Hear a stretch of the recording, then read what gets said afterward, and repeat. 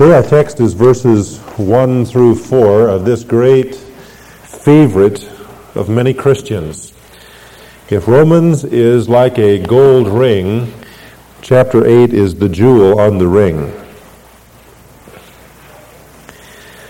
There is therefore now no condemnation for those who are in Christ Jesus.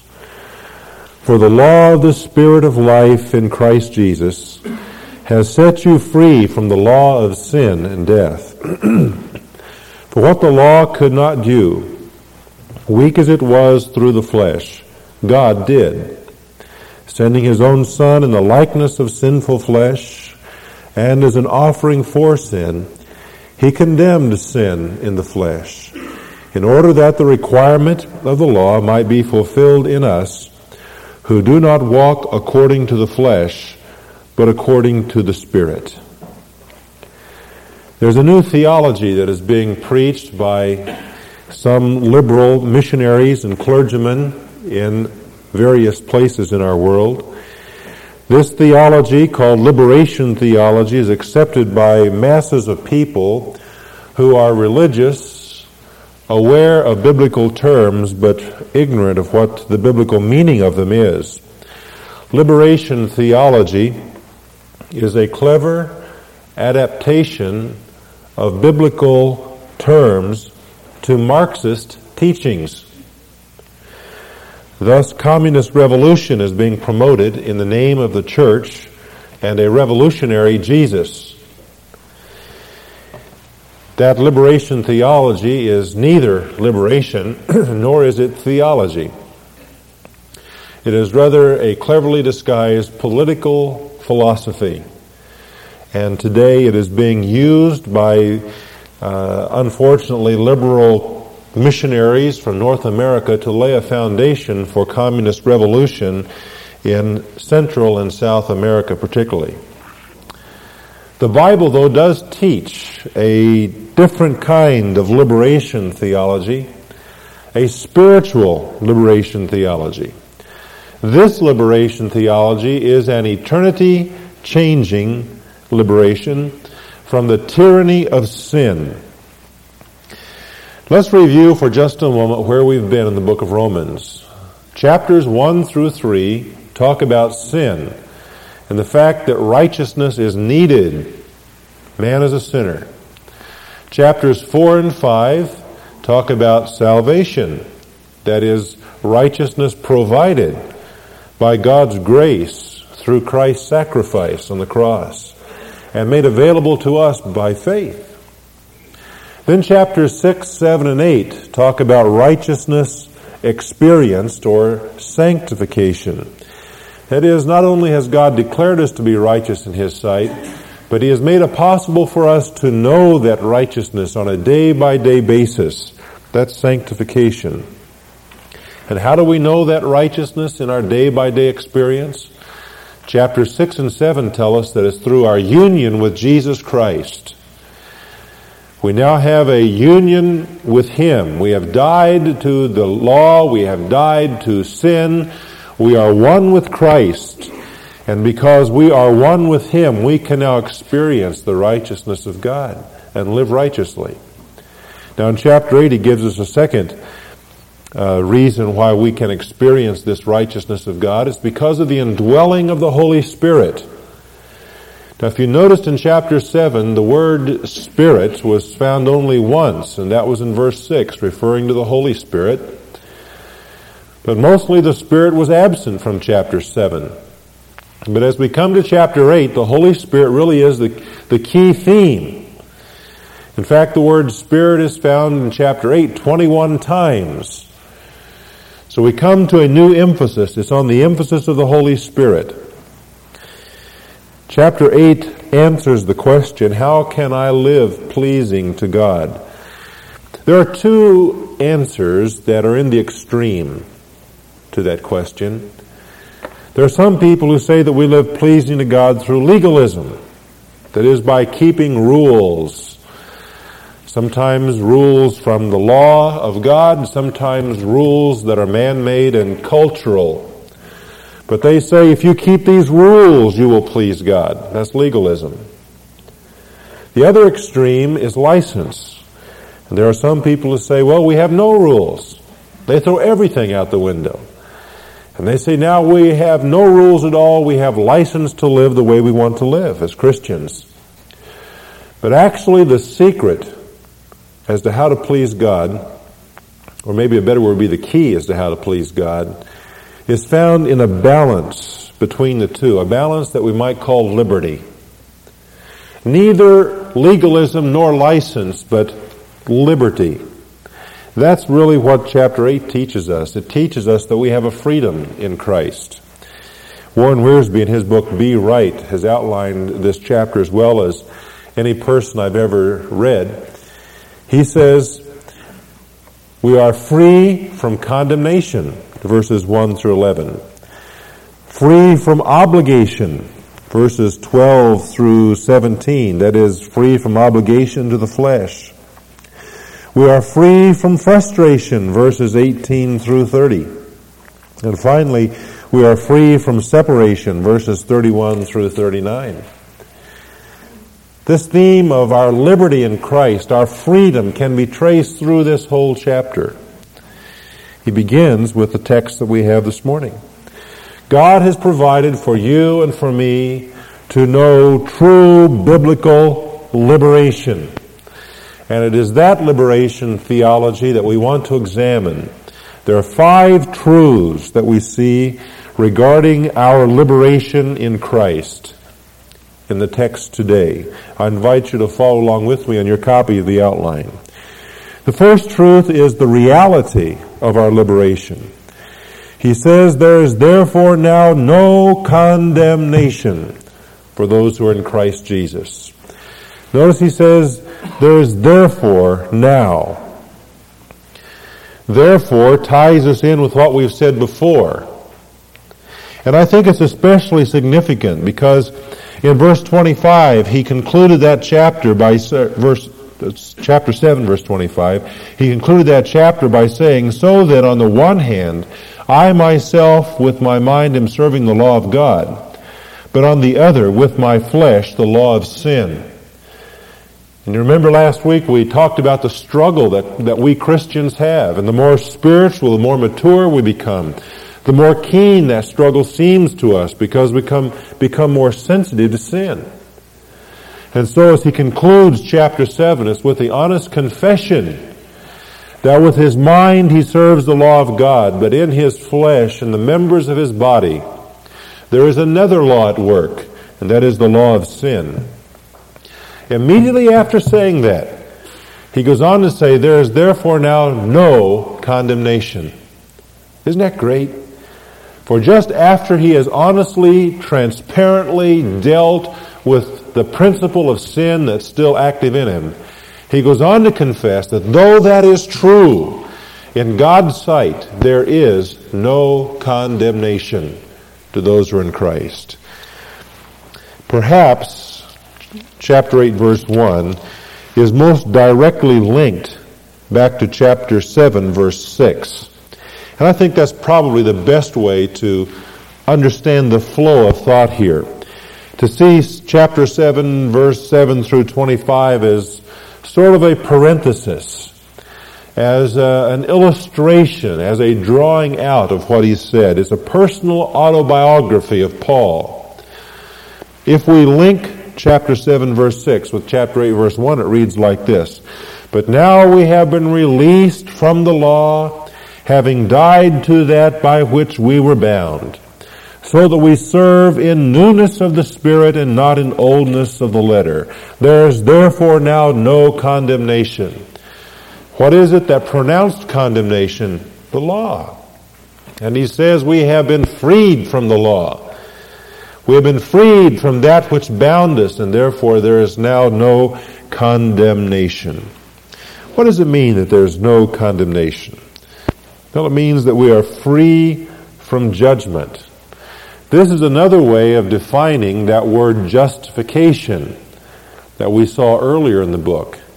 There we said that is God's legal declaration that we are righteous in His sight. It is a legal thing that God does for us when we trust Christ.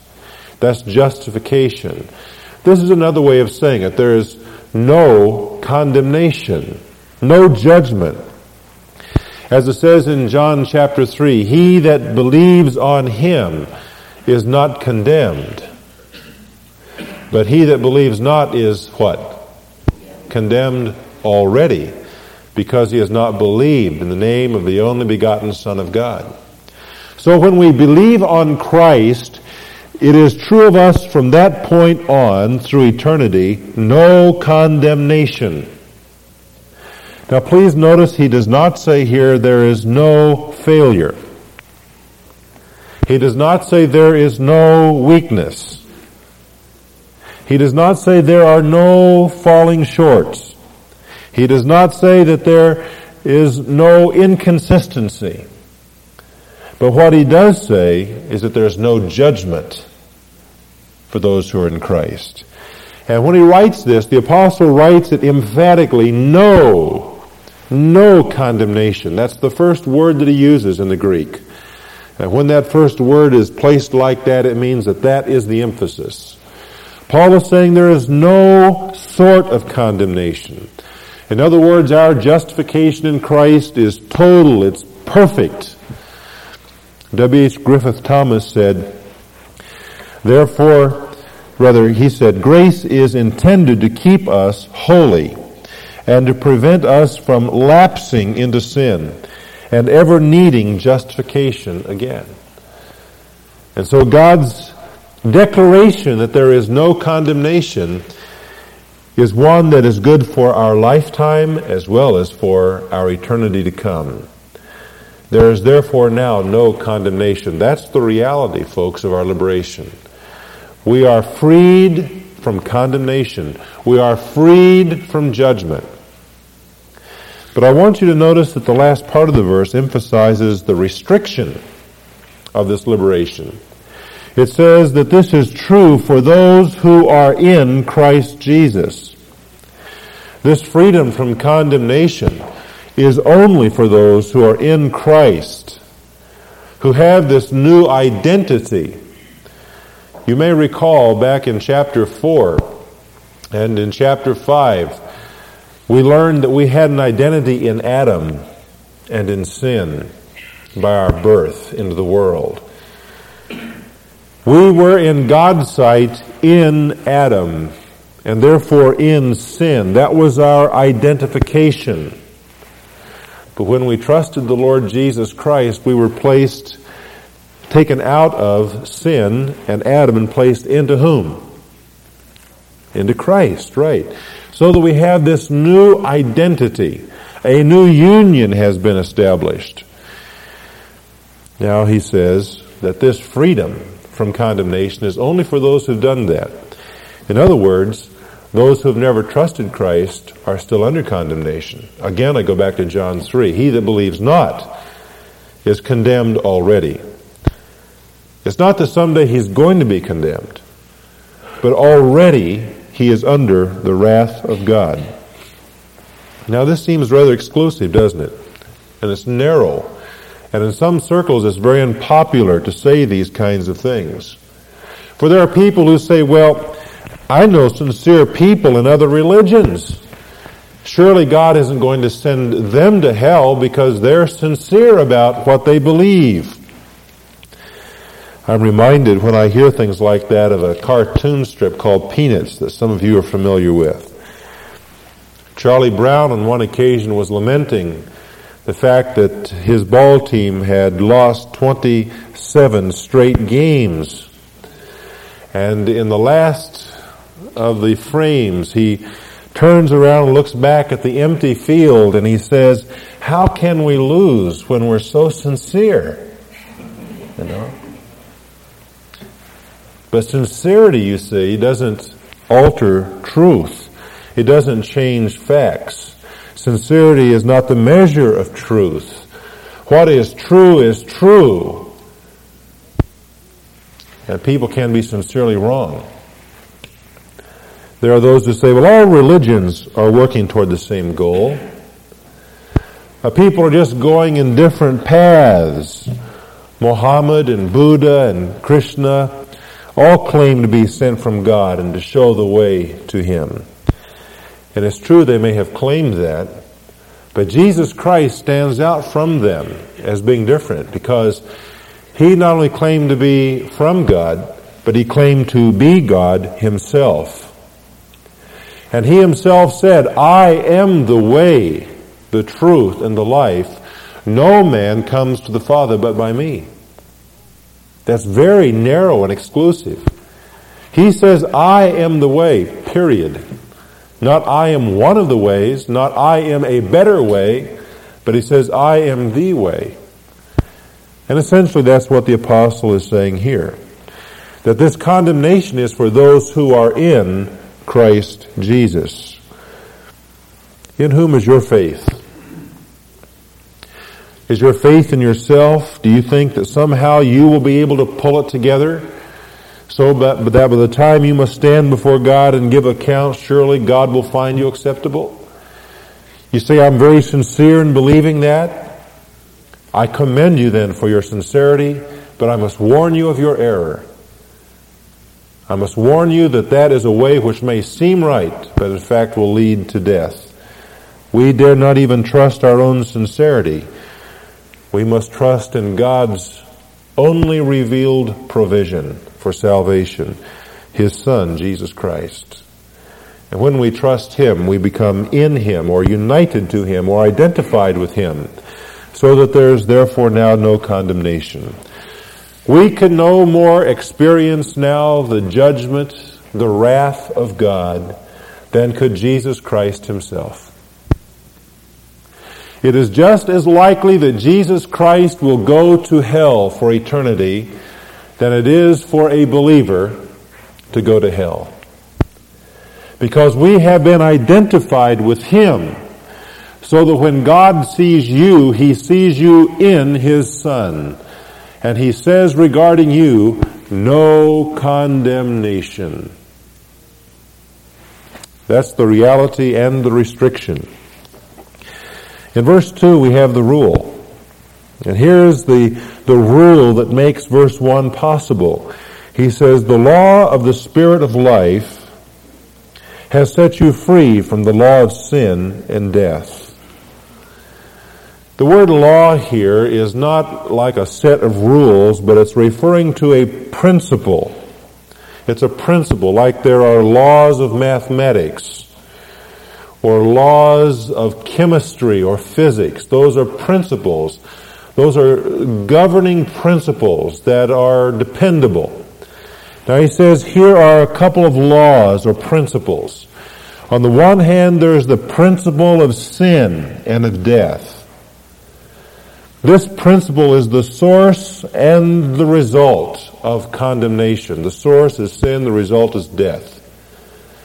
It's where condemnation comes from. It is this controlling principle that is in all who are unsaved and unregenerated. Every person outside of Jesus Christ is controlled by the principle of law, rather the principle of sin and of death. And even those of us who have trusted Christ still have that principle active in the members of our bodies, don't we? It doesn't control us. It's not the sovereign anymore, but it's a survivor. Back in chapter 7, verse 23, he says, but I see a different law in the members of my body, waging war against the law of my mind, and making me a prisoner of the law of sin which is in my members. That's a Christian talking. Now, whereas an unsaved person is completely dominated by and controlled by that law, that principle, those of us who are saved are still infected by it. It's still in the members of our bodies. That's the difference with us. That's one principle. But the other one, he says, is the law of the Spirit of life in Christ Jesus. Now, I believe the word Spirit here should be capitalized because it refers to the Holy Spirit. This is one of the names given to Him in the Bible. He is the Spirit of life. He says here that this law is the principle of the Spirit of life. In other words, it's made operational by Him. He's the one who works this law, this principle. He says that it comes to us through Christ, for it's the law of the Spirit of life in Christ Jesus. So the Holy Spirit does it, but as an outworking of what Christ has done for us. He's not independent of Christ. Now this is called the Spirit of life. That's what this principle is. It's life as opposed to death and sin. It is life in its fullness. And I think we can say that this life is Jesus Christ Himself. In Colossians 3:4 it says, and He is our life. In other words, what the apostle is saying here is that whereas once we were controlled by, dominated by the principle of sin and of death, God has done a marvelous thing. He has caused that principle to be broken, to be overridden, so that there's a new principle that is at work in the life of the believer. And that is the principle of the Spirit of life in Christ. God has given to us the very life of Jesus Himself. He says that this one law has set us free from the other law. Set free. That word is in a particular tense in the Greek that means it happened once and for all. It's a point action. It's not something that progressively happens. He's talking about the one law overriding the other at one given moment of time, and that time of our freedom was the moment that we trusted Christ. This freedom that we have is found in chapter 6, verse 18 as being a freedom from sin. He says there, having been freed from sin. We see it here in chapter 8, verse 2 as freedom from the law of sin and death. In chapter 8, verse 21, he says the creation itself will also be set free from its slavery to corruption. And then it's used again in chapter 5 of Galatians and verse 13, where he says, for you were called to freedom, brethren. And so here is that freedom and how we got it. We have been freed from the law of sin and death by a higher law, the law of the Spirit of life. By the way, here in Galatians 5, the apostle says this in a kind of an interesting way. He says, for freedom you were called, brethren. And Paul there is basing that phrase upon something that took place in their society in that day. It was called manumission. What it refers to is that a slave's release in that day was sometimes effected through a legal fiction. In other words, the owner of the slave would bring him to that pagan temple and would there pay a price into the temple treasury. A document was drawn up at that moment which contained the words, for freedom. What it meant was that a god now in that temple owned, as of that moment, the slave. And no one could ever buy him again, because he was owned by a god. He was called a manumitted slave. It was the law of manumission. The document that was drawn up always contained those words, for freedom. Now Paul is drawing upon that picture here when he says that you and I have been called for freedom. And he says that we have been purchased by God Himself, so that no one can ever lay claim to us again, to be slaves to sin or to death or anything else. We are now owned by God Himself. We have been called for freedom. Can the law of gravity be broken? Is it possible to break the law of gravity? get away with it? Well, I would guess that most of us here today have done that. We have done that by riding on an airplane. Now, when I go to the airport, I have never ceased to be amazed that those machines get off the ground. Do you feel the same way as I do? Especially the large ones, the DC-10s, the 747s. And they almost seem to hang there in air. Have you noticed that? They just almost hover as they come in for landing. And their takeoffs are with such power and grace as they lift into the air. Every time they take off, they break the law of gravity. How is it that the law of gravity can be broken? It's overridden by a higher law, and that is the law of aerodynamics. By using one law, another law is broken. And that is what the apostle is saying here. We were controlled and held down by the law of sin and death. But when we trusted Christ, a new law came into effect. The law of the Spirit of life in Christ Jesus. And that law has set us free from the other law, so that we're not bound by it anymore. That's the rule that makes us free in Christ. And now in verse 3, he gives us the reason why this law works. And again, you'll notice he uses the word law, and this time he refers to the Mosaic law. That is the law of God. For he says, what the law could not do, weak as it was through the flesh, God did. The first thing he does is to remind us again of what the law could not do. He says the law could not produce righteousness in us. Now, why was that? The law was righteous.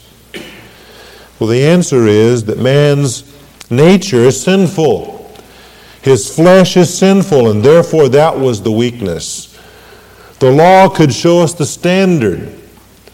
The law could tell us what we ought to be, but the law could not give us a new heart, a new spirit, a new nature.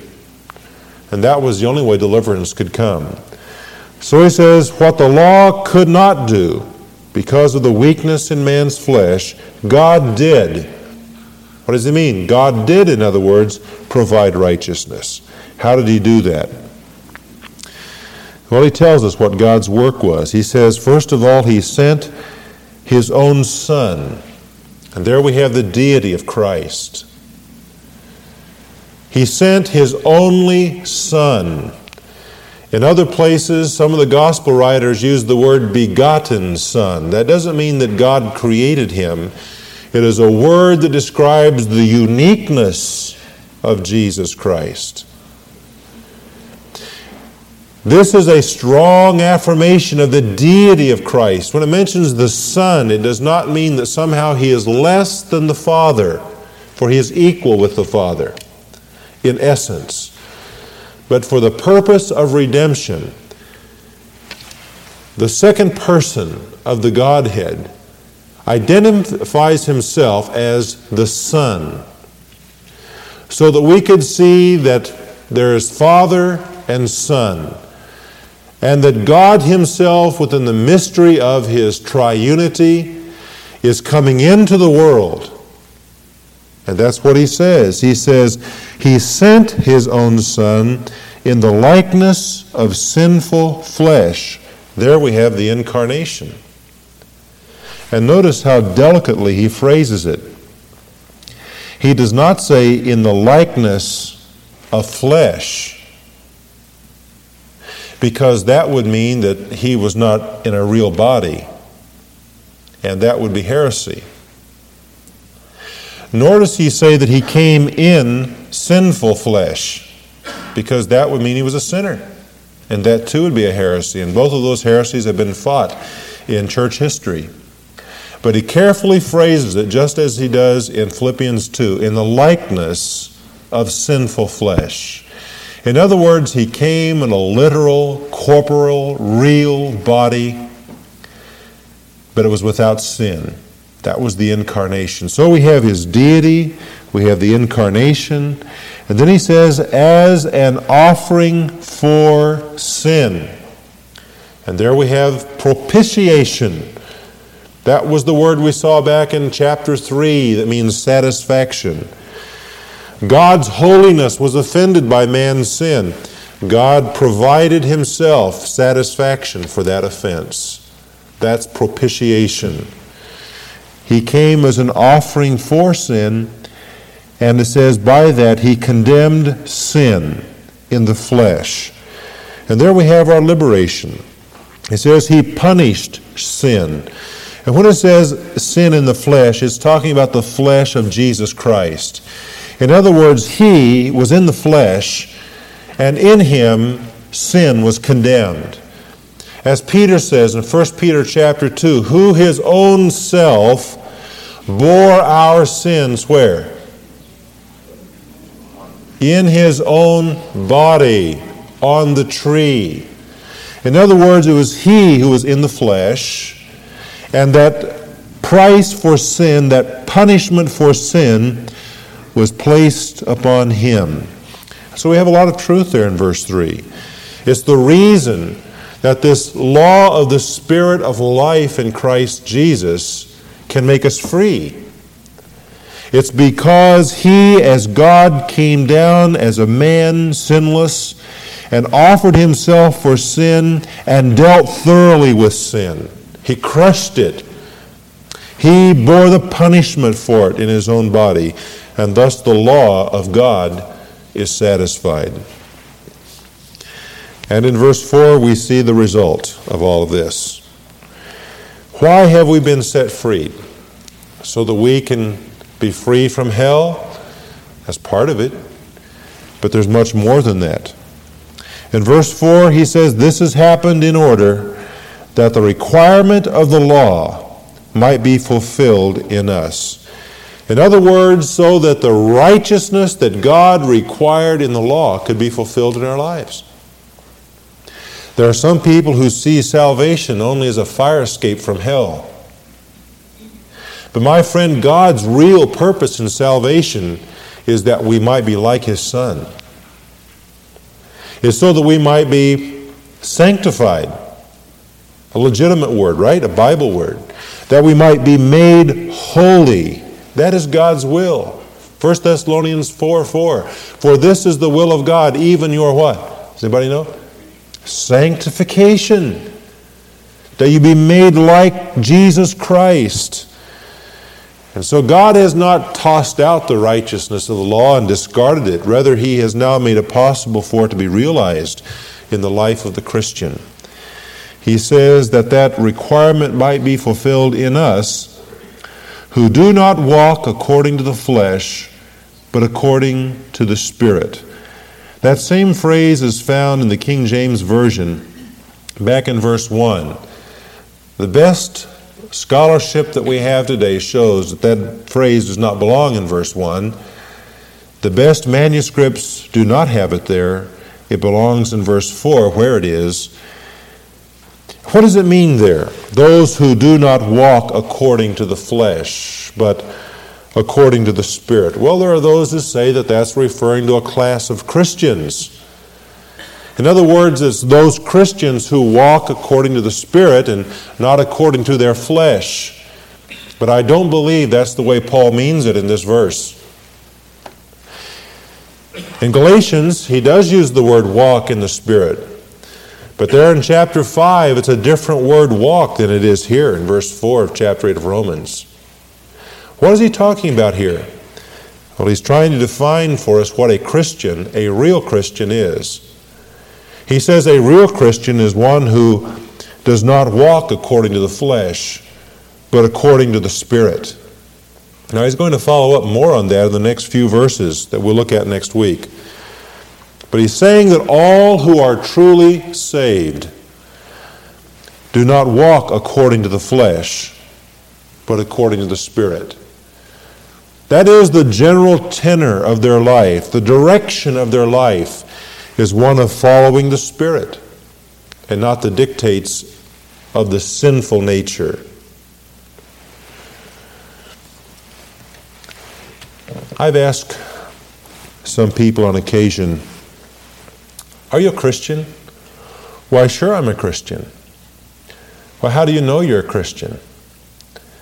Well, back in 1961, I went forward in the service and I prayed, and I haven't lived much like a Christian the last 22 years, but back then I went forward in church and made a decision. When a person answers me that way, I always wonder in my heart, did that person really trust Christ? You know why? Because when a person is genuinely saved, there's a new direction in his life. Now, he doesn't say here that a Christian can't sin, because Christians can sin. We've talked about that last week. Chapter 7 makes it so clear there's a struggle with sin. But what he's saying is that a genuine Christian does not follow the flesh as the direction of his life. Rather, he follows the Spirit. You take David for an example. David committed some grievous sins. Sins that he paid for dearly in his own family, in his own life. But David was a man after God's own heart. Because the general direction, the flavor of his life was one that was seeking after God, following Him, though there were times of sad and tragic stumbling. That's a Christian. That's a Christian. As you look at the direction of your life this week, this year, the last 5 years, can you honestly say that since that time that you prayed the prayer or went forward or whatever you did, that there's been a new direction? That you walk now after the Spirit and not after the flesh? Although there are times that you do sin and the flesh dominates you and you're brought into bondage to sin for that moment, as we talked last week, you are guilty and you confess it to the Lord and you go on walking after the Lord. You know, it concerns me that in our day we have a lot of people who come to church and who have followed what is called easy believism, who have been challenged to believe on the Lord Jesus Christ, but who have never repented of sin, and therefore their faith is only superficial, not genuine. And who, although they do good things in the name of Christ, will someday hear Jesus say, "Why do you call me Lord, Lord? You've not done the things that I said." What a tragedy that would be. For a person to be a member of an evangelical church, to have known right theology and had good head knowledge of it all, and yet go to hell. Because he's not repented in his heart of sin and turned genuinely and deeply and truly to Jesus Christ. The evidence that one has done that, has trusted Christ, is that his direction of life is walking after the Spirit of God. I remember hearing a story about a bomber in World War II that took off from North Africa, went across the Mediterranean Sea, dropped its load on Italy, and made its return flight. However, somehow on the return flight, because perhaps of shrapnel, the plane's instruments were in error. The crew trusted the instruments. They were taught to do that. And they sincerely believed that those instruments were guiding them back to their base in Libya. But in fact, the instruments were wrong on that cloudy, dark night. And they crashed and all perished out in the desert. What was the problem? It was the direction of their life. Oh, they were sincere. They believed what they knew in their instruments, but they were sincerely wrong. What is the direction of your life, my friend? I'm not asking how sincere you are, but what's the direction of your life? As you're able to get God's accurate instrument out and test the direction you've been heading in, are you heading in the right direction? Are you walking after the Spirit? If so, then you have experienced true liberation. There has been a new law come into your life, and you've been set free from the law of sin and of death. because of what Jesus Christ has done. I hope that's been your experience and you're walking after the Spirit. Heavenly Father, thank you for this truth today, this true liberation theology. We thank you that in Jesus Christ there is no condemnation. And how I would pray that that would be true of every one of us today. But lest there be some friend here who is deceived, however sincere, I pray that if there be one of us who is not in Christ, who may be in religion and into good works, but not into Christ, today you would show that one the direction of his life. And may there be repentance, a turning and a trusting in Christ. And Father, for those of us who live in this freedom, this liberation, may we be exhibiting the righteousness of the law. May the likeness of the Lord Jesus Christ be seen in our thoughts, in our words, in our motives, in our deeds. We pray this in his name. Amen.